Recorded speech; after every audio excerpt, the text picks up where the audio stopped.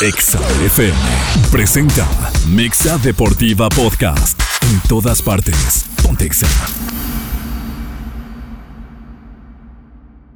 Nissan Grupo Vegusa presenta. A partir de este momento damos inicio a Mexa Deportiva. Mexa Deportiva. El círculo de análisis donde la pasión y la polémica se experimentan en carne viva. Beto Agüed, Francisco Chacón, Alejandro El Gallo García y Quique Cardoso. Al aire. Esto es Mexa Deportiva por Exa 93.5.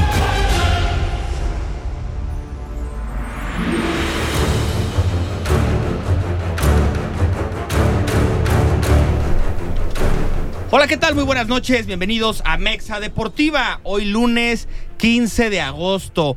Todos los lunes son bonitos, son hermosos, son preciosos porque se escucha Mexa Deportiva. Cuando el lunes cae en quincena y llega Juanito con la leña y la caja y el cajero hace clic caja, se siente un poquito mejor. Así es que usted que viene manejando y seguramente está ahí en las filas de los cajeros, que yo vengo saliendo también de trabajar y me tocó ver en los cajeros mucha gente, bueno, pues muchas felicidades que llegó por ahí la quincena y van a tener una semanita bastante cómoda. Fíjese nada más, un día como hoy le dio a la gente por formar equipos de fútbol, porque en 1982 se fundaba en Chile el equipo de Santiago Wanderers, aquel equipo de donde salió Reinaldo Navia, por ejemplo. Se fundó en 1892.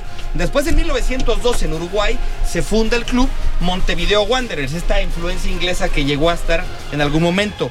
En Villa Crespo, en Argentina, en 1904, se fundó Argentino Juniors, la casa de Diego Armando Maradona. Y bueno, en 1916, el club Atlas, que definitivamente fue noticia esta semana, también cumple su aniversario. Teléfono en cabina 626-3820, WhatsApp 462-124-2004, para variar con muchísima información deportiva. Tengo el gusto de saludar a mis amigos Gallo García, Paco Chacón y Quique Cardoso. ¿Cómo estás, Gallo? Muy bien, gracias, con el gusto, en verdad, con el gusto de siempre de saludarlos. El día 15, todos esos equipos se fundaron. ¿Cómo ves? Qué casualidad, ¿no? Qué casualidad. Pues un programa muy completo que vamos a tener otra vez, Paquito, ¿verdad? Otra vez hablando de los doble, mi Gallo. De los arbitrajes. Yo creo que sí. De arbitraje. Qué cosa. No, ya te vamos a mandar para allá, Paco. Digo, aquí te queremos siempre, pero ve a poner orden. Pero yo no sé si estén de acuerdo conmigo, y perdón, Paco, no es contigo, es con el arbitraje, que no eres tú. Tú puedes criticar a un portero y no me la voy a adjudicar, yo no me voy a poner el saco. Pero claro, qué bárbaro, ¿no? Otra vez el arbitraje dando de qué hablar. Pero en fin, ya lo platicaremos, ¿no? Sí, claro. Bueno, primero que nada, buenas noches a todos, buenas noches a toda la gente que nos hace el favor de escucharnos. Como todos los lunes, pues sí, Gallo. Digo, desafortunado el tema, nuevamente, digo, el Beto seguido recalca mucho esa parte de que pues, otra vez el tema de los árbitros y otra vez el tema de los árbitros. Yo creo que siempre decimos, después de esta jornada, todo sería mejoría, ¿no? Porque no puede haber una peor. Desafortunadamente, pues sí hay peores, ¿no?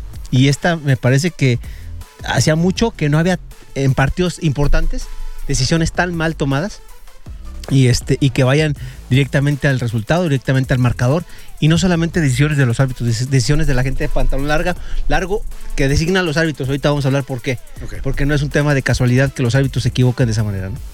Quique Cardoso. ¿Qué tal, Beto, Gallo, Paco? Como siempre, gusto, buenas noches. Ahorita que decías del Argentino Juniors, la situación, ¿no?, que vivió este fin de semana Gabriel Milito, técnico, que un aficionado estaba dale y dale que hiciera tal cambio, y Gabriel Milito incluso le decía, ¿por quién lo meto?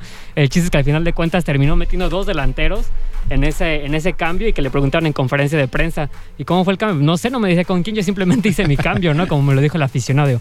Cosas que le están pasando ya a Gabriel Milito como ahora técnico del equipo Argentino Juniors. Buenísima la imagen, Quique, la comentamos rápidamente para el radioescucha que no lo vio. Imagínese usted, Gaby Milito fue un defensa central bastante bueno, hermano de Diego, el delantero del Inter. Gaby fue un central del Zaragoza durante mucho tiempo, fue fichado por el Real Madrid antes de llegar al Zaragoza, y un tema de una lesión echaron para atrás el fichaje. Después fue al Barcelona, y el tipo es de los alumnos adelantados, ¿no? El equipo de Argentino Juniors juega muy bien fútbol y es un tipo que ha hecho bien las cosas. Bueno, está dirigiendo y de repente en la tribuna, como todos nosotros somos entrenadores fuera de la cancha, le empieza a gritar a Gaby Milito, saca un volante, y voltea a Milito a la tribuna y dice, sí, pero ¿a quién? No sé, pero pone un volante, le dice el aficionado. Y total que bueno, termina haciendo el movimiento, mete dos delanteros, y al final en la conferencia de prensa le preguntan a Milito, oye, Gaby, ¿no metiste un volante al final de cuentas? cuentas dijo, no, claro que sí. Es que metí un segundo delantero y lo puse a hacer de volante. ¿Y por qué no le hiciste caso al de arriba? No, yo le hice caso, lo puse de volante, pero no me dijo a quién. Es muy fácil decir de arriba a quién. Ahí búsquenlo en redes sociales. Técnico ya, ¿no? Seguramente, ¿no? Porque, y aparte el tipo en la tribuna voltea y les dice, ven, me hizo caso a mí, me hizo caso a mí. Está buenísimo el video, se los recomendamos. Ahí está en las páginas de Teis Sports. Lo trataremos de compartir en las redes aquí de Mexa Deportiva. Paco, a ver, para hablar del tema del arbitraje, yo le he dado muchas vueltas a la cabeza y obviamente tenemos que partir del juego de Cruz Azul. ¿Por qué del juego de Cruz Azul? Porque ahí hay una jugada que para mí marca lo que está sucediendo hoy con los árbitros. No hablo de la expulsión de Jurado, no hablo de las revisiones al VAR.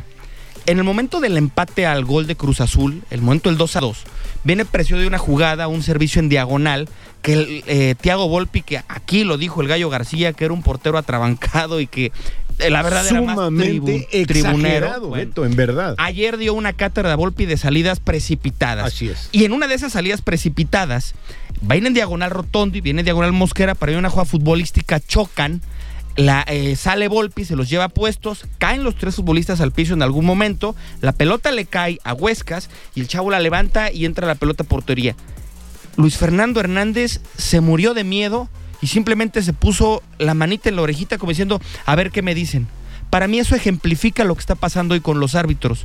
Los tipos no quieren arbitrar, no quieren tomar decisiones y se esperan a que el de arriba le diga qué pasó. Si te estoy pagando para que tú pites y tú arbitres, Paco, ¿por qué carambas que después le corrigieran a Fernando Hernández era otra cosa? Que diga gol, que diga falta, que diga fuera de lugar, que diga lo que quiera, pero que simplemente deje que los jugadores Cruz Azul se vayan a festejar, los de Toluca se queden como que marcó y el señalamiento es la mano en la oreja. Eso es hoy el arbitraje mexicano para mí, Paco. Sí, mira, acabas de dar con el punto clave de esa acción. ¿Por qué? Porque para que haya una revisión debe haber una sanción del árbitro, ¿sí? Ya sea gol o ya sea falta. Y en esto viene una revisión del VAR. El VAR no puede intervenir si no existe una decisión del árbitro. Y en esta acción, Fernando Hernández no decidió absolutamente nada. No decide ni gol, ni decide falta. El cuate la coyotea, ¿sí? De una manera espantosa y así de fácil. Que allá me digan qué es. Que a todo dar, pero resulta que viola totalmente el protocolo, Gallo. Los de arriba no le pueden decir qué es, porque él tiene que decidir. Entonces, están violando los protocolos de una manera espantosa. Ahora, Gallo, ¿qué es lo más fácil? Márcale falta, por favor. Le marcas falta sobre el portero. ¿Quién va a decir que no es falta? ¿Alguien va a decir que no es falta? Que para mí era falta. Si había falta de alguien, era justamente de Volpi por atrabancado, ¿eh? No, pero Volpi juega el balón. Volpi es el que la gana. Pero primero contacta al de Cruz Azul. No, pero Volpi juega la pelota. Está bien, ahí entra la polémica. Volpi termina jugando la pelota. Para ti no fue falta, Paco, esa. No, digo... O sí fue falta, perdóname. O sea, lo que yo digo en la cancha, sí. Tú la ves así, le marcas falta. Márcale, que le hacen sobre el portero. ¿Quién te va a decir algo? Nadie te va a decir nada. Gallo, ni la van a revisar. Sí, no. Van a decir, es falta sobre el portero. Sí, ahí existe el contacto. Ya, no va a pasar absolutamente nada. Lo de después, es espantoso también lo que sigue. O sea, la expulsión de Jurado es algo aberrante.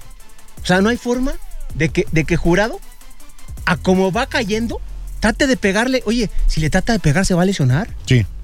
Estoy totalmente de acuerdo. O sea, tú eres portero, Gallo. Sí, claro. Totalmente. Aparte, la salida de Jurado no es una salida lateral, es una salida de frente. De frente. Claro. Sale, agarra bola y va de frente y le mete el puñetazo. Yo te puedo asegurar, de frente. Beto, yo te puedo asegurar que Jurado ni siquiera vio al juego de Toluca, ¿eh? No. Ni siquiera lo vio. No. El portero en ese momento, él está pendiente en el balón de qué voy a hacer, tiempo, distancia, vengo, le voy a dar un puñetazo, tú tienes que solucionar todo en milésimas.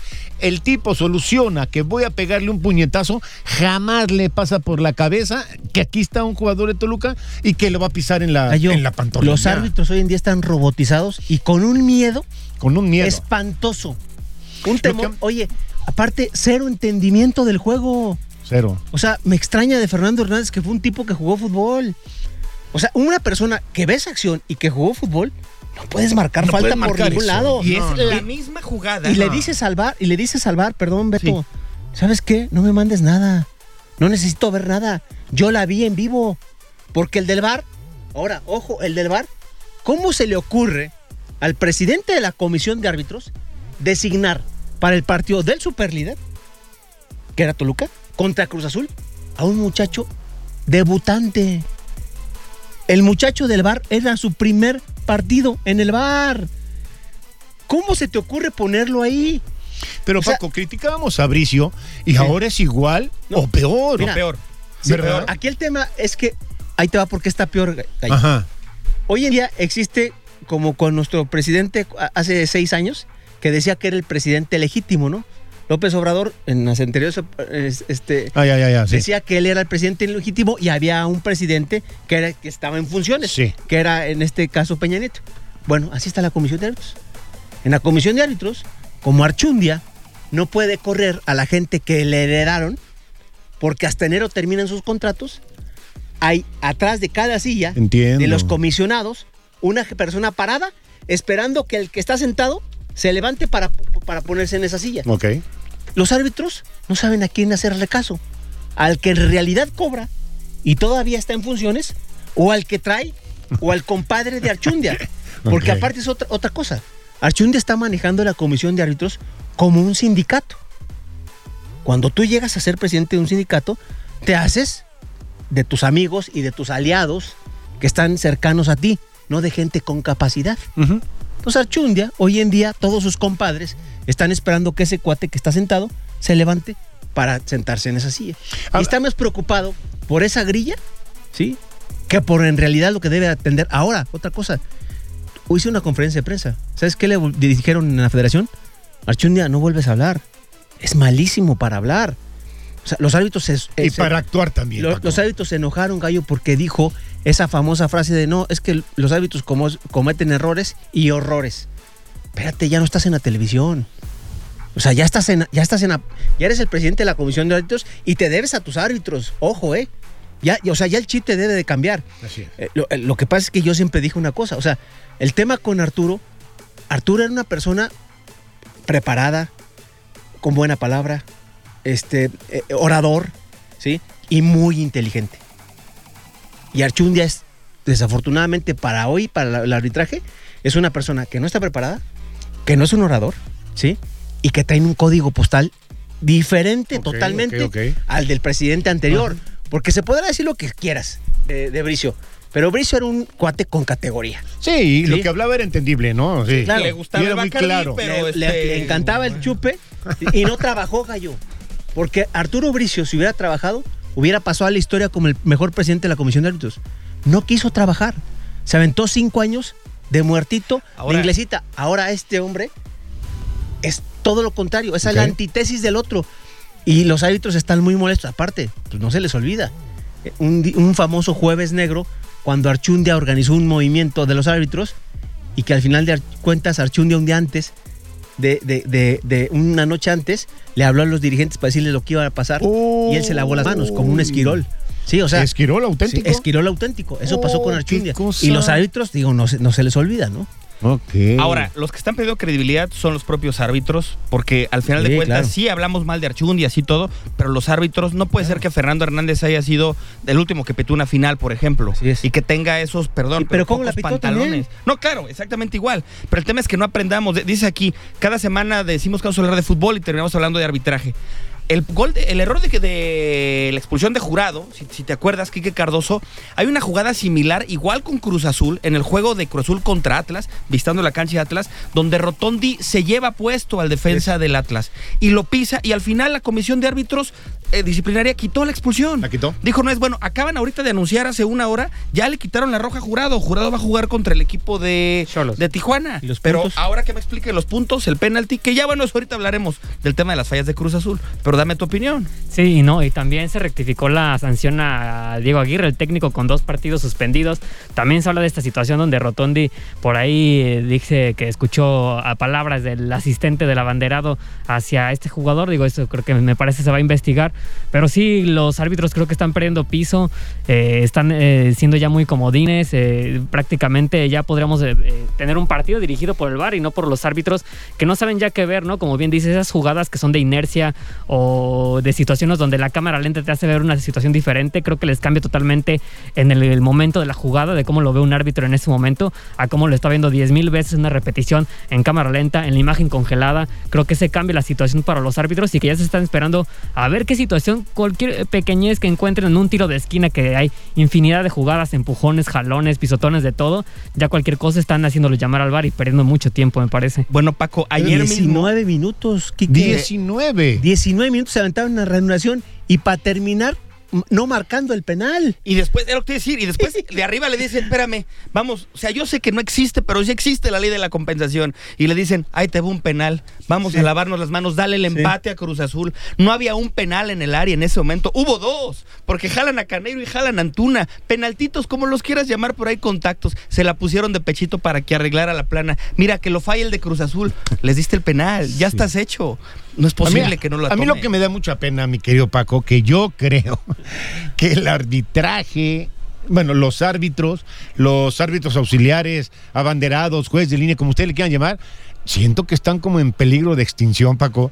Todo te lo está marcando el VAR. Ay. O te lo marca o no te lo marca, pero es el VAR. Lo que acaban de hablar del árbitro del Cruz Azul, se me fue el nombre, que antes del gol que... Grandes. Ajá, falta para Volpi. Él estaba con el dedo en el oído, esperando que le digan, sí, márcala, no, márcala. ¿Qué? O sea, márcala tú, papá, ten pantalones y márcala, y ya después vemos, ¿no es cierto? Decían antes que ser árbitro, y Paco lo vas a ver decir, era una profesión muy complicada hasta cierto punto, ¿no? Hoy, definitivamente, es mucho más fácil ser árbitro que antes, porque hoy no tomas decisiones. Hoy tienes todos los escudos del mundo, Paco. Yo por eso muy seguido digo que el sueldo, Gallo, que le dan al árbitro asistente se lo deberían de dar al VAR. Así es. O sea, el VAR es el que menos gana. Haciendo. Y es el que más responsabilidad tiene. Y el que te cambia todo, ¿eh? O sea, el sueldo del VAR se está minimizando. Es más, te puedo decir que hay veces que el VAR, en algunos juegos, tiene mucho más decisiones importantes que los que tiene el árbitro. Ya todas. Lo acabamos de ver. Oye, ahora, Beto, pero no te... A ver, sí está mal, hay una laguna, por así llamarlos, de árbitros sin personalidad en fútbol mexicano. Esa es la realidad de las cosas. Hoy en día el arbitraje carece de personalidad, ¿sí? Se están robotizando los árbitros, ¿sí? Es una cosa increíble. Pero, Gallo, el tema, la persona a la cabeza, tiene que saber designar. Tiene que saber. O sea, tú no puedes, de verdad, y perdón que lo vuelva a decir, tú no puedes mandar a un árbitro debutante al partido Toluca-Cruz Azul. Cruz Azul-Toluca, perdón. O sea, es una aberración. Ahora, resulta que ahora con la certificación del VAR, como hay un simulador, piensan que todo el mundo ya, con pasar el simulador, está certificado. No, papá, hay que tener pantaloncitos. Y aparte, esse muchacho que debutaron ha demostrado que también no tiene capacidad como árbitro. O sea, tampoco como árbitro lo ha hecho. Digo, o sea, ha habido también ahora, ese fue el de Cruz Azul, pero si nos vamos al clásico tapatío, también muy mal. Y son los de aquí y son los buenos. Vi una acción rapidísima, vi una acción que el VAR cumplió su cometido y bastante bien. Les voy a dar este ejemplo. Tercer gol, ¿sí? De Mazatlán contra León Mazatlán. El tercer gol, el bandera marca fuera de lugar, ¿sí? Y le hablan de arriba y le dicen, no, espérate, chécalo. Sí, es más, no la checamos nosotros y no es fuera de lugar, es gol. Se me hizo fantástico. Pero, Gallo, bueno, tenemos que ir a un corte comercial, ya me mata en producción. Regresamos a seguir con la polémica en Mexa Deportiva. Mexa Deportiva Podcast. En todas partes. Pontexa.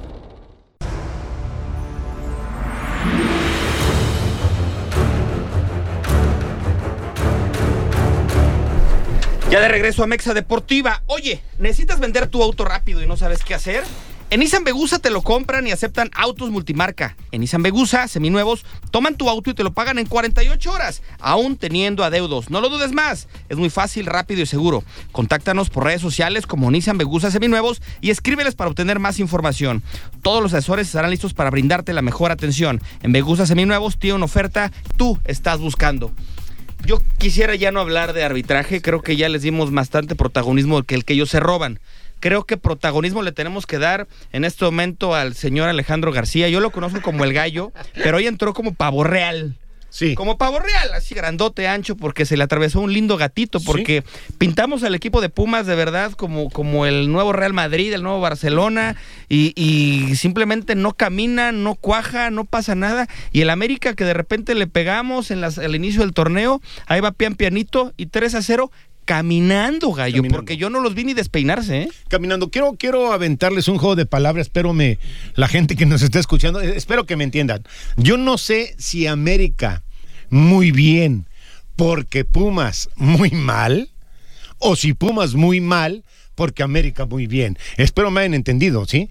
Sí, América dio un gran partido porque enfrente no tenía a nadie, Beto. Y tú dices bien caminando, ¿eh? Fue 3-0. Señores, si no veo en el partido, si hubieran quedado 6-0, no pasaba nada, ¿eh? Y no era Barcelona, ¿eh? Sí, y Ochoa no pasó nada, o sea, Ochoa nada, le tiraron una al segundo tiempo. Yo no sé si se bañó, ¿eh? Quique. Sí. Ni se ensució. Sí, la verdad yo esperaba más de Pumas, con esta goleada la semana pasada me creí que iban a reaccionar, sobre todo que era un partido contra el América, ¿no? Su máximo rival deportivo para Pumas en casa, con su gente, y creí que iban a por lo menos a presionar desde el primer tiempo y a tratar de conseguir el gol. Fue todo lo contrario, yo nunca vi a Pumas desde la media cancha para adelante, lo vi incluso metido en su propia cancha. Los refuerzos creo que pintaban bastante bien al inicio de la temporada. Podríamos decir que Pumas iba a tener un gran inicio, una gran temporada. La llegada de Dani Alves, bueno, desde su llegada no ha podido ganar el equipo de Pumas, empates, derrota, goleada la semana pasada y ahora esta, que no sé, creo que nos estamos dando cuenta que si Dani Alves, en realidad el contrato de Dani Alves estipula que no saquen al jugador, o en realidad el técnico y el jugador no quieren sacarlo en ese momento, y si también Andrés Lilini tenía planteado no tener a Dani Alves en algún momento en la posición en la que lo mete, si le estorba o no le estorba. Esa cuestión creo que le llega a desentonar un poquito el planteamiento a Lilini y la planeación, ¿no?, del torneo. Para mí, yo creo que Pumas lo que hace es traicionar la esencia universitaria. Me voy a explicar. Pumas históricamente no se caracteriza por tener refuerzos bomba. Que los haya traído no está mal. Es decir, Dineno llegó sin gran renombre, un tipo que hacía goles en Chile, lo trajeron y empezó a hacer goles. Estaba Charly Rodríguez atrás de él y Dineno era el que entraba de cambio y después hicieron la dupla, pero no llegó con ningún calzador a jugar. En este caso, llegó Del Prete y lo hicieron jugar, que tiene condiciones para hacerlo, ¿eh? Llegó el Toto Salvio y lo hicieron jugar. Llega Dani Alves y lo hacen jugar. Cuando tienes a tantos futbolistas tan buenos que juegan de mitad hacia el frente, pero que difícilmente voltean por los retrovisores hacia atrás, eso te puede generar en algún momento un problema técnico-táctico. Es lo que tiene el problema del equipo de universidad. Jugar con un 4-3-3, con la dinámica que quiere jugar, teniendo a Dani Alves como uno de tus interiores, de verdad, al chamaquito que dejan a Leo López, lo vuelven loco, ¿eh? O sea, no tiene ni para dónde hacerse. El otro brasileño Meritao no tiene manera. Pumas tiene que regresar a las bases. ¿Quieres jugar con Dani? Perfecto. Juega con una manera y juega con una línea de 5 si quieres. Si quieres dejar a los 3 medios, perfecto, pero ayúdale con un lateral que le den los recorridos. O mételo él a lateral, ¿no? O mételo de lateral. No tenemos aquí extremos, de verdad, no tenemos aquí a Mbappé, no tienes a Neymar, no tienes a alguien que lo vaya a exhibir a Dani Alves. Dani Alves con pura experiencia y la banda como su aliada, porque se nos olvida que la banda es el mejor amigo de un lateral cuando estás marcando muchas veces. Caramba, con la experiencia que tiene te va a ayudar mucho. Pumas tiene que no traicionar su esencia y meter a los chavitos a que correteen la pelota como Dios manda y que los demás hagan el fútbol, ¿no, Gallo?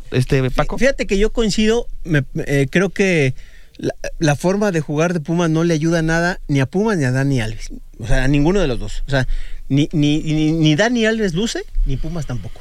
Y ahora, el que le han llegado tantos jugadores, ya hablabas de Salvio, y ya hablabas de Del Prete, y Dani Alves, no están acostumbrados, la verdad, al ritmo del fútbol mexicano. El fútbol mexicano podrá ser bueno, malo, regular, no sé, pero se juega mucho ritmo, pero el ritmo sí. Y hay mucha intensidad, ¿sí, Gallo? Entonces, que te lleguen 3 jugadores que no están acostumbrados ni a la altura de la Ciudad de México. 1, al smog. 2, al calor de las 12 del día, ¿sí? Etcétera, y a los viajes. Ahora, ¿a qué aplaudimos que Pumas fuera a hacer el viaje a Barcelona? Hoy en día dices, ¿a qué fueron? Sí. O sea, por todos lados les está lloviendo, Gallo. Sí. O sea, les llovió allá. Les llovió el viaje. Acá, luego se comen y ahora también. O sea, antes del partido yo no tenía ninguna duda que el América le fuera a ganar. Sí, no. El América lo viene haciendo bastante bien. Aquellos venían con un mazazo a media cabeza. Y estoy totalmente de acuerdo. Claro. Pumas, no estoy diciendo que Dani Alves no le pueda funcionar. Yo estoy de acuerdo. O lo metes de lateral o lo pones a jugar como un medio de contención, pero con el otro muchacho que acabas de decir. O O sea, lo pones con un doble contención y lo juegas ahí. Y puedes jugar perfectamente 4-4-2. Me parece que esa es la alineación que Pumas debe de jugar. Si Lilini entiende, Dani Alves por fuera ya no tiene el fuelle para hacer esos recorridos. No, y con extremos que le ayuden, porque el extremo que juega al lado de Dani Alves es Salvio, que tampoco te va a correr hacia atrás. Ese es el problema, que se hacen unos boquetes impresionantes para el equipo universitario. Fíjense esta reflexión además que voy a dejar aquí en la mesa ahorita que hablaste del Barcelona. Barcelona empató a 0 con el equipo del Rayo Vallecano.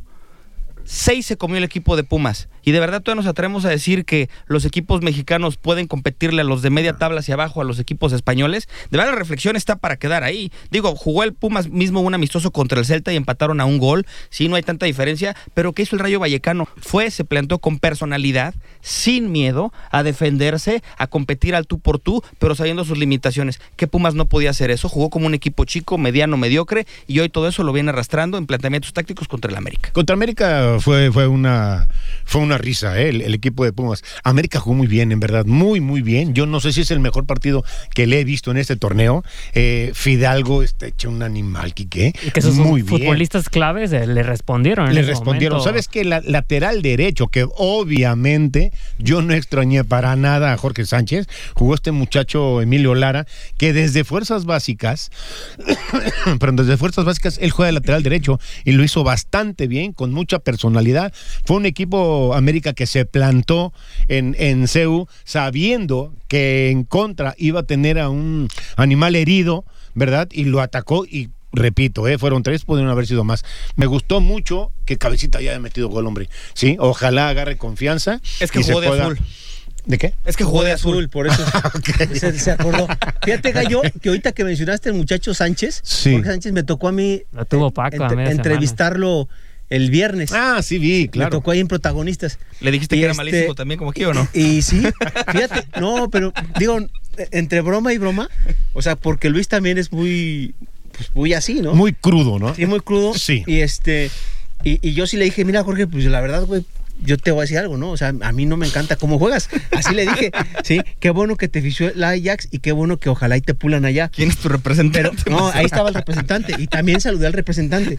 Incluso dijo que el representante se había tardado 1 año y medio en convencer o en ficharlo en Ajax. Pero te voy a decir una cosa muy a favor de él. Okay. La verdad, gran muchacho. Uh-huh. O sea, quitando el tema de los aretitos, que ya es un tema pues muy de moda, pero yo esperaba un cuate sobrado, altanero, soberbio, okay, No. El chavo, la verdad, de 10 puntos, con los pies bien puestos en la tierra, los conceptos que dice muy, muy entendidos, o sea, que él va a aprender, que él no ha ganado nada, que no es nadie, que va a buscar un lugar, etcétera, que quiere buscarse un lugar en selección, incluso el tema familiar, el tema cómo habla de la esposa, los hijos, que va a llegar allá con Álvarez. Sí, Edson Álvarez le dio la bienvenida. Que le dio la bienvenida, que las esposas se llevan muy bien. O sea, esa parte, el tipo está emocionado de que va a ir a otro fútbol y que se va a ir a probar. O sea, él no se siente titular. Y sí me pareció que el cuate, incluso Gallo, te digo, otra cosa que nos compartió, tiene un chef en su casa. Uh-huh. O sea, él tiende a subir de peso. Entonces dice, si no cuido la alimentación, me voy para arriba. Entonces, de tiempo completo, contrató un chef para que le hiciera desayuno, entre meses, comida y cena.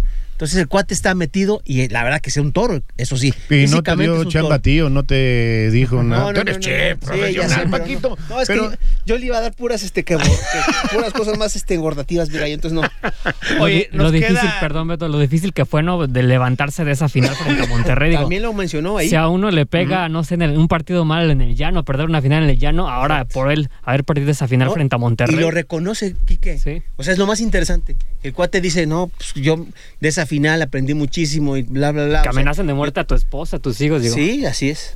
Así es. Pues complicado que le vaya bien a Jorge Sánchez. A ver, nos quedan 2 minutitos. Yo quiero platicar del tema de Guadalajara. Hay 2 equipos que no han ganado en el torneo. Querétaro, normal, se entiende, plantilla. El equipo no se sabe que tiene dueños y no tiene dueños, los están vendiendo. El entrenador es Mauro Guerra, que lo puso un promotor. O sea, se entiende todo lo que está pasando tristemente con los futbolistas de Querétaro y con el equipo. Con Chivas, un equipo que tiene todo, que tiene al mejor directivo También se presidente, como Peláez, que se ha dicho y todo, que llega Santi Ormeño como refuerzo. ¿Qué carambas pasa con estos tipos tan pecho frío? Porque tienen al Atlas con 10 hombres y ni siquiera tienen el valor de verdad de atacar al equipo rival. ¿En qué momento vimos al Atlas apedreado el rancho? Al final ahí Camilo sacó un par de pelotas, pero realmente Chivas se muere de nada. Yo no sé qué es más ridículo, mi querido Beto, si el arbitraje, si el VAR o los jugadores de Chivas. O Peláez. O Peláez, sí. Es increíble que salgan a rueda de prensa, ¿sí? Alguien bajó, estoy seguro que Vergara dijo, ¿saben qué? Aquí salgan ustedes a dar la cara, no dejen que este muchacho, el entrenador Cadena, que dé la cara, vayan ustedes a dar la cara, ¿sí? Y hacen una carita, sí, nosotros nos comprometemos, faltaba el abanico de la Rosa de Guadalupe nada más, Beto, era esto, rómpanse la madre, mejor abajo, hijo, rómpanse la madre por su entrenador y no salgan, es que vamos a la entrada gratis y no sé qué. Oye, te digo otra cosa, Paco, tanto pedo hacen por perdón, vocabulario, sí. por Santi Ormeño, que es peruano, no, que es mexicano, no, que sí juega, no, que y no pasa absolutamente nada, está en la banca y cuando lo meten al 92 me dio mucha tristeza en verdad por él. Oye, Gallo, sí, señor. Pero yo siento que el tema de Peláez y luego sale a media semana abrir el paraguas y decir que el proyecto mutó, que ahora se trata de jugar con jóvenes. No, papá, tú cuando llegaste dijiste que a partir de tu llegada ya no ibas a hablar de media tabla, ni de descenso, ni de multas, que se iba a hablar de campeonatos y de equipo grande. Paco dijo que la vitrina iba a hacer lugar para más trofeos. Y eres Chivas. Eres el equipo con más aficionados en México. Ahí peleate con el América si quieres, pero eres Chivas. Chivas tiene que ganar siempre títulos. Sí, señor. Chivas tiene que ser el Barcelona de España, el Madrid. Son los equipos que tienen que estar abocados al título. Y un torneo que no llegas a semifinales o a final tiene que ser considerado fracaso. Ahora, Gallo, si yo soy Alexis Vega y voy a salir, yo agarro el micrófono. Alexis Vega estaba escondido atrás. O sea, era el último. Los obligaron, Paco. No, ya sé que los obligaron. Bueno, para aparte, ellos dicen, la entrada gratis. Ok, se les ocurrió ahí, ¿no? Sí, ¿cómo no? ¿Cómo no? O sea, ya venían con el speech preparado. Claro. La verdad, ya de Chivas ya. Mira, mañana es fecha doble. Es una lástima. Es una lástima. Y es una lástima que aparte el Gallo se burle así. No me está feliz de la vida. No. O sea, ya. Y teniendo un Chiva aquí en cabina, no puede ni defenderse en este momento. No me estoy burlando. O sea, al Gallo ya, bueno, no es que se burle, ya les da hasta lástima. No, perdón. ¿Sabe lo que pasa? Sí. Fíjate, es fecha doble. Sí, mañana juega Mazatlán Querétaro. Si Querétaro gana, a ese voy yo. Chivas va a aparecer en último lugar general. Dios mío. Tú dime si no es una vergüenza para toda la gente. Le pasó a la América lamentablemente el torneo pasado y se levantó. A Chivas la verdad es que no lo veo con qué se pueda levantar. Aquí el problema es que se fue Micheleaño, llegó Cadena y podemos seguir. Estuvo Bucetich, yo está Bucetich con Monterrey. O sea, pueden seguir llegando entrenadores, pero hay algo dentro de Chivas que no va a cambiar hasta que no lleguen líderes reales, figuras reales, gente que tenga pantalones para ponerse del pecho a las balas y, como dice Paco, una conferencia de prensa real salir y no en la conferencia, en la cancha pedir la pelota, en la cancha moverse, en la cancha agarrar la bola, donde queman las cosas. Ahí es donde tienes que realmente lucir y hacer algo tuyo. Hace mucho que Chivas no tiene un Ramón Ramírez, un Ramón Morales, ya no digamos un Tiburón Sánchez, un Claudio Suárez. Quiero que me digan, Galindo, Dios de verdad, mío, leyendas de Chivas de los últimos 20 años. Y no me salgan con el Bofo Bautista, por favor. No. Hace mucho que Chivas no tiene realmente referentes y esa es la realidad del asunto y por eso Chivas está como está. Vamos a pausa, regresamos a Mexa Deportiva. Perdón. Mexa Deportiva Podcast. En todas partes, Pontexa.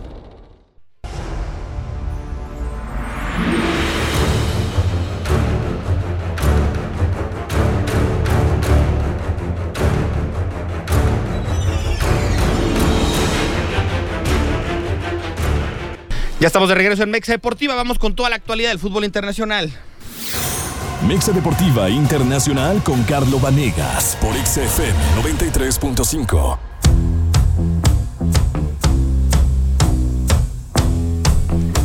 Hola, Carlos, con el gusto de saludarte. Mucha información en el ámbito internacional porque ahora sí regresaron ya las principales ligas del mundo. Regresó la Liga Española. Todavía hoy lunes hubo muchísima información. Más allá de entrar todavía al tema de resultados, quiero que nos platiques cómo le fue a tanto mexicano, y lo digo abiertamente.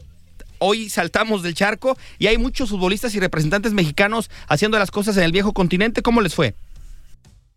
¿Qué tal, Beto? Placer de saludarlos a todos allá también en cabina. La Legión Mexicana creció bastante en esta última oportunidad con el mercado estival de fichajes y puede seguir incrementándose porque, de acuerdo a algunos reportes, allá en la Sultana del Norte es prácticamente un hecho que el cachorro César Montes terminará por convertirse en un nuevo jugador del CSKA de Moscú.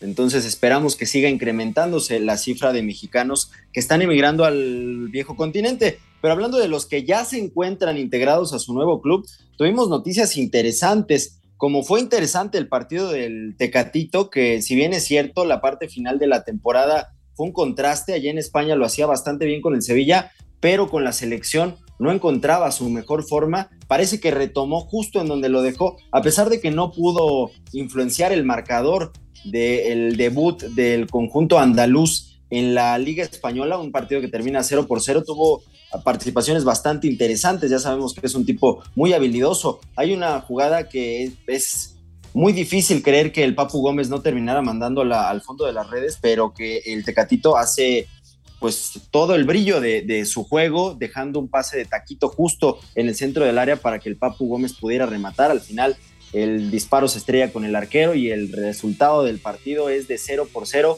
pero ahí va el Sevilla nuevamente, que cae en 2-1, en este caso frente al conjunto de los Osasuna, pero haciendo las cosas bien, por lo menos el caso del Tecatito, que incluso fue titular en este partido. Una dolorosa derrota porque hablamos de un Osasuna que va a estar peleando por los lugares bajos de la tabla, y ahora el Tecatito tendrá que hacer mejor las cosas porque a ese equipo llegó una estrella del fútbol español, Isco, que si bien es cierto se cayó en sus últimas temporadas con el Real Madrid, sigue siendo uno de los tipos más habilidosos y con mayor inteligencia cuando tiene la pelota en sus pies. Entonces sabemos que puede jugar por cualquier costado Isco, o incluso como un jugador posición 10, pero en este caso el Tecatito pues necesitará seguir dando estos buenos minutos para conservar la titularidad. El que sorprendió de buena manera es el caso de el Bebote, que tuvo algunos minutos, falla por ahí el gol que le hubiera dado el triunfo al Feyenoord frente al Herenveen. Al minuto 96 tiene una en la cual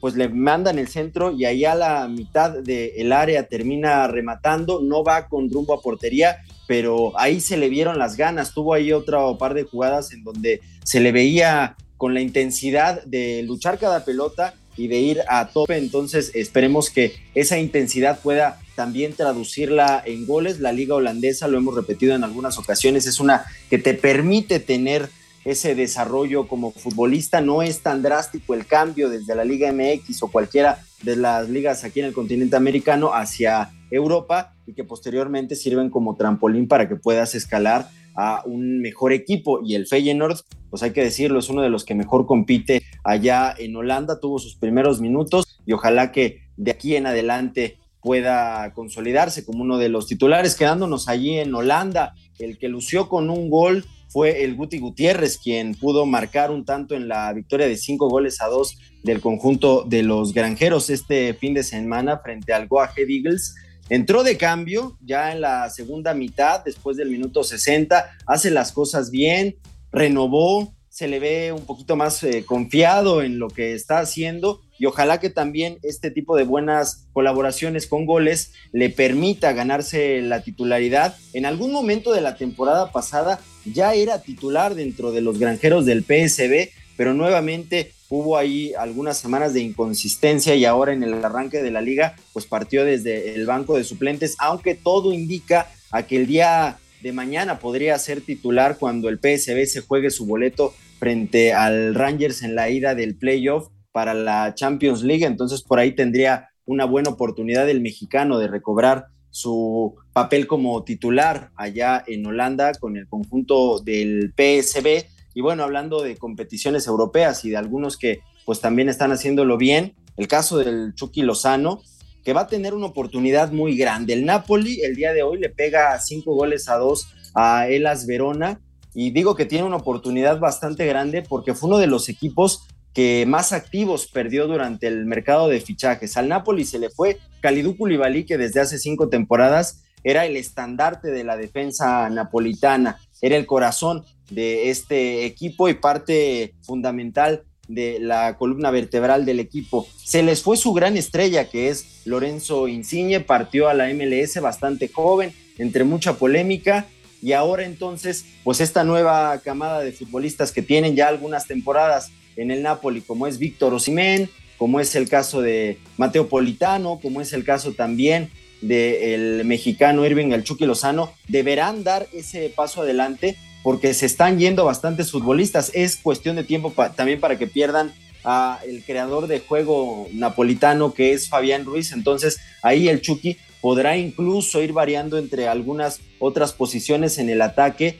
y también tener más minutos y sobre todo ser un mayor protagonista en el juego napolitano. Cierto es que en las últimas temporadas ha marcado goles, ha sido consistente, pero ahora podría convertirse en el rostro de este equipo napolitano, que la tiene más complicada porque el resto de los equipos fuertes allí en Italia se reforzó bien el Inter con el regreso de Lukaku, la Juventus trajo a una buena cantidad de estrellas, Paul Pogba, Di María, en fin, y de todas formas tendrías que luchar contra el campeón, que es el AC Milán, y ahora la Roma de Mourinho con Dybala y con algunos otros futbolistas interesantes. Entonces el Napoli la va a tener complicada, pero ahora arrancaron con este triunfo. Y bueno, pues podríamos también hablar en Italia de lo que pasó con Johan Vázquez, que se estrena con el Cremonese, dejó al Genoa, que terminó en Serie B, ahora pasa al Cremonese y pues no la pasó nada bien. En su primer encuentro frente a la Fiorentina caen 3-2 y en 2 de ellos termina viéndose implicado Johan. En el primero se lo quitan en un desborde, queda atrás y eso termina permitiéndole al jugador de la Fiore encarrilarse hacia la portería y marcar el primer tanto, y en el segundo, en una marca displicente por parte de los centrales de Cremonese, uno de ellos Johan Vázquez, terminan marcando el segundo tanto. Entonces ahí es donde se nota un poquito el cambio de equipo y sobre todo que el Cremonese recién ascendido la va a tener un poco más complicada incluso de lo que tenía con el Genoa su permanencia en Serie A.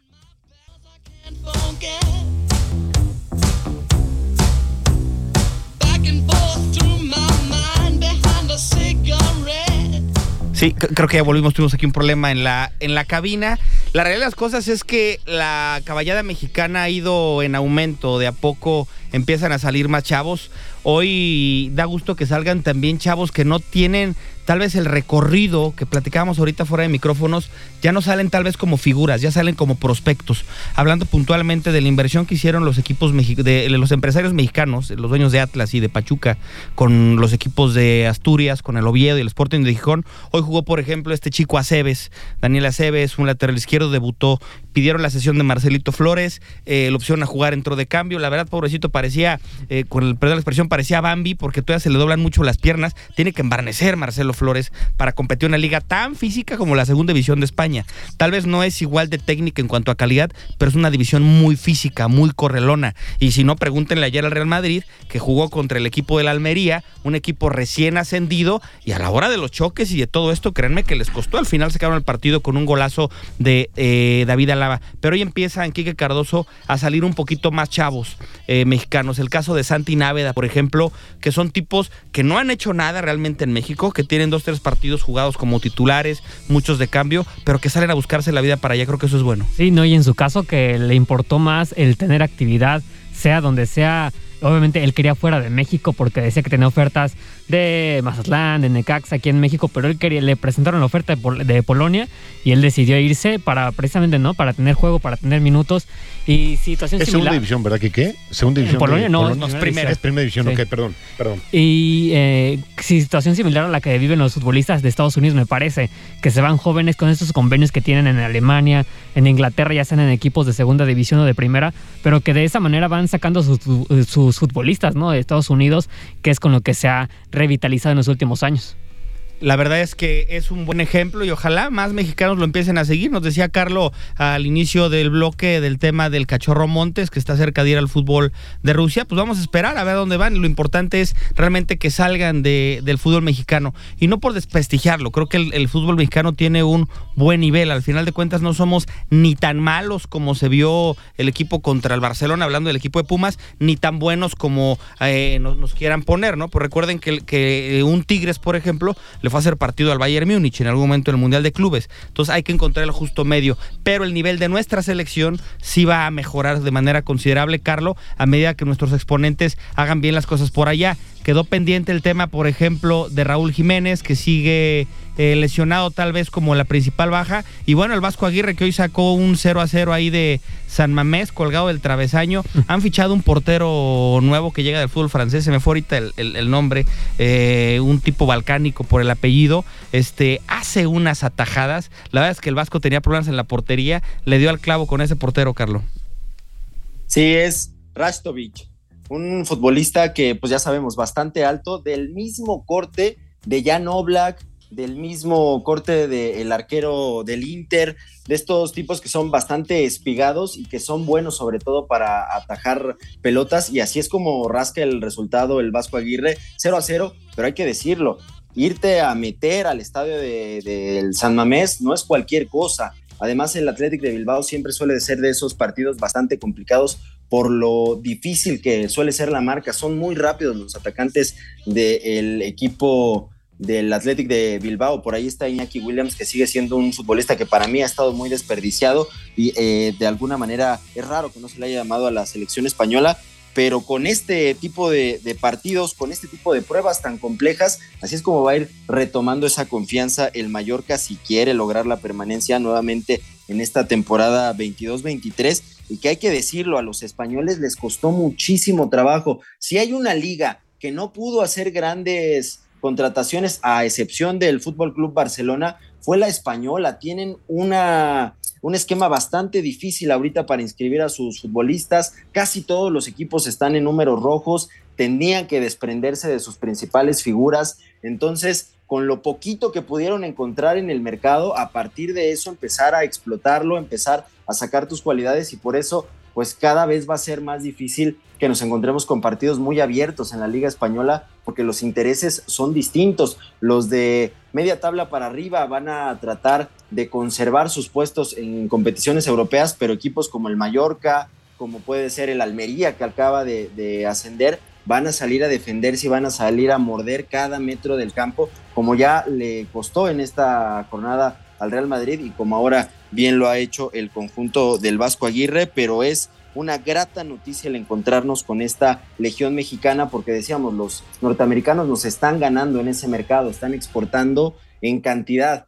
y ahora pues México parece que ha entendido el mensaje. Si quieres competir no solamente en un mundial, sino incluso aquí en la Confederación, necesitas mandar a muchos futbolistas a foguearse allá en Europa para poder dar ese salto de calidad y pensar en que puedas seguir pues clasificando de manera habitual a las competencias internacionales y no quedarte con sabores amargos de boca como lo que ocurrió con la sub-20, tanto para los Juegos Olímpicos como para el Mundial de la categoría.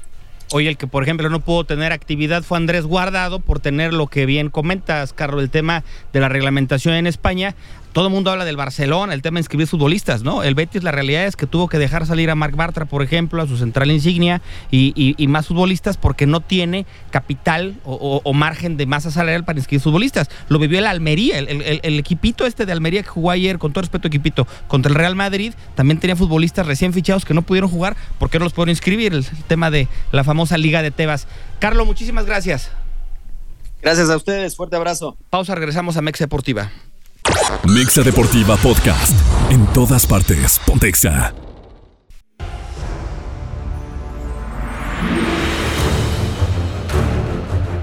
Estamos de regreso en Mexa Deportiva y teníamos para hoy planificada una plática con nuestros buenos amigos. Sí, ya la tenemos ahí en línea, Marcos, sí. Bien, bueno, me parece que por ahí nos escucha nuestro buen amigo Daniel Razo. Daniel Razo nos habla de la fundación, bueno, mejor que él se presente. Mi amigo Dani, ¿cómo estás? Bienvenido a Mexa Deportiva. Mi querido Beto, qué gusto escucharte. Qué gusto escucharte, amigo. Pues muchas gracias por el espacio, antes que nada. Te mando un fuerte abrazo. La verdad, estamos muy entusiasmados. Efectivamente, como comentas, actualmente soy presidente de una asociación salmantina que se llama Gestionar para Crecer. Estamos impulsando diversos proyectos de índole deportivo, social, pues para recuperar el tejido social, para impulsar el deporte en los niños, sobre todo en nuestros niños salmantinos que pues como tú bien sabes, tú eres de acá de Salamanca, hemos atravesado por tiempos muy complicados y creemos que el tema de invertirle tiempo, de invertir recursos en los niños, pues es la mejor manera de ayudar a nuestra sociedad, a que nuestra sociedad mejore. En efecto, estamos organizando un torneo de fútbol que se llama Formando Familia y Comunidad, y también estamos a la vez en un proyecto que se llama Hockey para Peques. De hecho, aquí conmigo está Cindy Correa.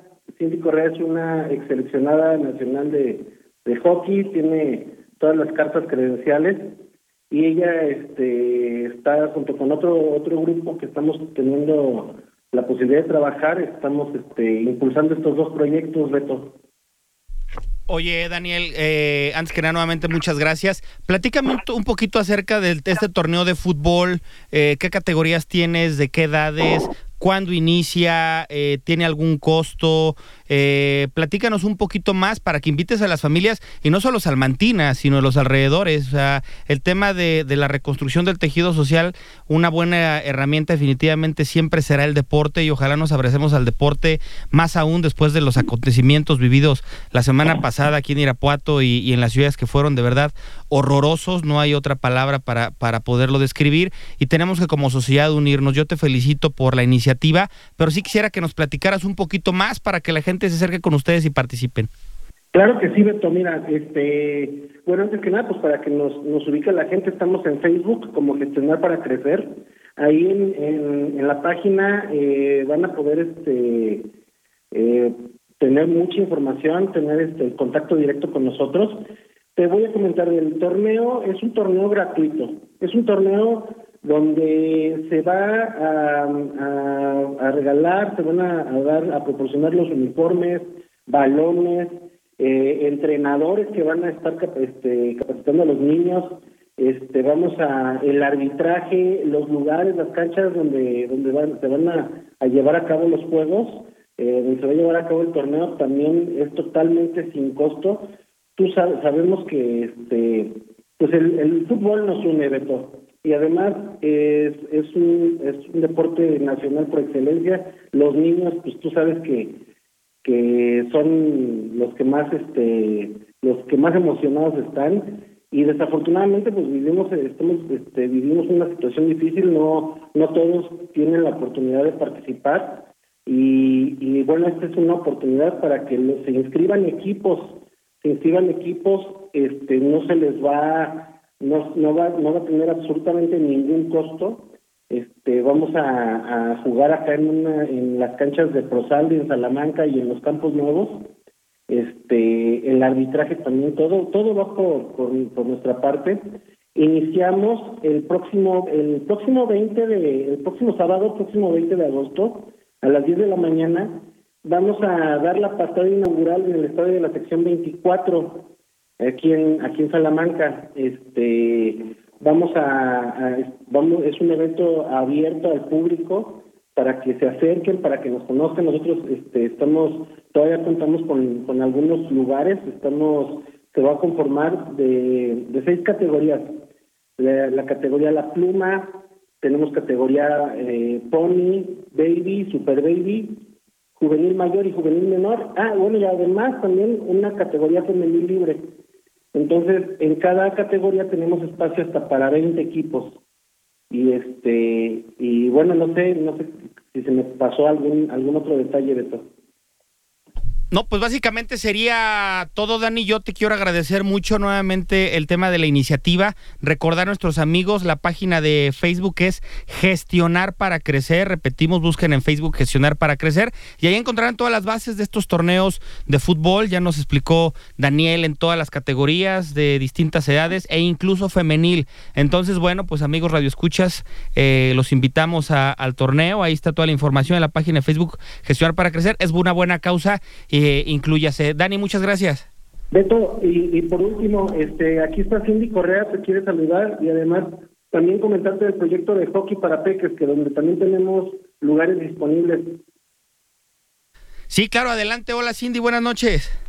Hola, buenas noches, gracias por la invitación. Les contamos del hockey, es un deporte que es muy famoso y popular hasta ahora en Salamanca y lo que buscamos junto con la Asociación de Gestionar para Crecer es llevar el hockey a más chicos, igual que el de fútbol, es totalmente gratis, está basado en un programa integral para los chicos, donde aparte de darles hockey, tendremos actividades familiares, tendrán un nutriólogo, un psicólogo, un preparador físico, y también les ofreceremos clases de inglés. Todo esto para que los chicos permanezcan en el deporte, y bueno, las actividades vayan totalmente enfocadas a un tema familiar que logre fortalecer, que es el objetivo de la asociación. Pues entonces, como nos platica Cindy y Daniel, tenemos torneo de tenis y torneo de hockey. Nada más una pregunta que nos surgió aquí en cabina. ¿El de hockey, Cindy, lo hacen sobre pasto, sobre qué superficie, cemento? Es hockey sobre pasto. Estaremos en la cancha y también estaremos en comunidades, en pistas en canchas de básquetbol que son de salón, pero principalmente se va a desarrollar en la cancha de pasto que se encuentra en la ciudad de Salamanca. Bien, pues en la Deportiva Sur, Luis H. Ducoin. Pues ahí está la información. Hace rato dije tenis, después de los recientes torneos de tenis, nuestro torneo de fútbol y torneo de hockey. Repetimos, la información está en la página Gestionar para Crecer en Facebook. Dani, Cindy, muchísimas gracias. Beto, muchas gracias. Te mando un abrazo, amigo. Saludos, hasta luego. Nosotros vamos a continuar, nos queda un minutito, ya no nos va a dar mucho tiempo a hablar de otros deportes. Yo quería hablar de la pretemporada de la NFL, pero yo no voy a dejar que el Gallo García se quede con la intención de platicarnos del tema del fútbol femenil. Ya hoy despidieron a esta entrenadora, sí, Mónica Vergara, ya le dieron las gracias, pero la sub-20 fue y pues al parecer no va a pasar nada, Gallo. Parece que no va a pasar nada. Fíjate que el primer partido juega contra Nueva Zelanda y empatan 1-1. Comentaba yo aquí fuera de micrófono que me dio mucho coraje porque yo creo que era para haber sacado un mejor resultado. Y el segundo partido contra Colombia empata 0-0 y mañana nos tocó bailar con la más fea, porque vamos mañana contra Alemania, ¿sí? Entonces Alemania tiene segundo lugar de grupo. Alemania tiene 3 puntos, le ganó a Nueva Zelanda y México tiene 2 puntos. Yo creo que mañana si saca un empate, creo que sería bastante valioso, pero no nos alcanzaría para nada. Mañana a 6 de la tarde estaremos pendientes para ver cómo le va a la selección mexicana sub-20 en el Mundial de Costa Rica. Que bastante sufrieron, ¿no? Previo a esta situación, la situación de las entrenadoras y todo esto, y que es un equipo también sub-20 que lo regular en la historia en los mundiales le cuesta trabajo pasar de la fase de grupos. Bueno, pues ya con esto nos despedimos. Yo nada más les digo así de rápido, mis amigos de los Steelers, ojo con su mariscal de campo, Kenny Pickett. Lo pusieron a jugar todo el segundo tiempo en el partido de pretemporada contra el equipo de los Seahawks. Ganaba Seahawks por una ventaja importante y ya por ahí dijo el entrenador que de momento el titular va a ser Mitch Trubisky, pero Kenny Pickett, el egresado de ahí mismo de la Universidad de Pittsburgh, puede ser que en algún momento se vaya a robar el puesto como quarterback titular. Yo nada más para invitarlos a toda la gente que nos está escuchando a que ya inician las actividades en Cascarita Fútbol 7, ahí a 100 metros del Cerezo. Desafortunadamente pues tuvimos que mover la inauguración. La inauguración se irá acompañándolos Luis García nuevamente el próximo miércoles 24, o sea de este miércoles que viene en 8. Toda esta semana tendremos partidos amistosos, inscripciones todavía con descuento, y la siguiente semana iniciamos con los torneos a partir de lunes y el miércoles la gran inauguración. Gracias. Gallo García. Muchísimas gracias, un placer como siempre, en verdad, como siempre, compartir micrófonos con ustedes y pues nada más háganme un favor, cuídense. Gracias Beto, Gallo, Paco, un gusto como siempre, nos escuchamos el próximo lunes. Bien, pues nos despedimos escuchando al príncipe de la canción, José José, Lo Dudo, del álbum Secretos de 1983, Yo también lo dudo, pelado. Chivas no va a ganar en este torneo. Lo dudo. El lunes no se vale poner estas canciones en lunes, pelado, por favor. Ya se nos antojó tapar algo, vea, Gallito. Bueno, pues ya vámonos entonces. Esto fue Mexa Deportiva. Yo soy Beto Agüed. Pase una excelente noche. Esto fue Mexa Deportiva. Beto Agüed, Francisco Chacón, Alejandro El Gallo García y Quique Cardoso dejan los micrófonos para esperarte el próximo lunes con el análisis deportivo más completo del cuadrante. Escuchaste Mexa Deportiva por Exa 93.5.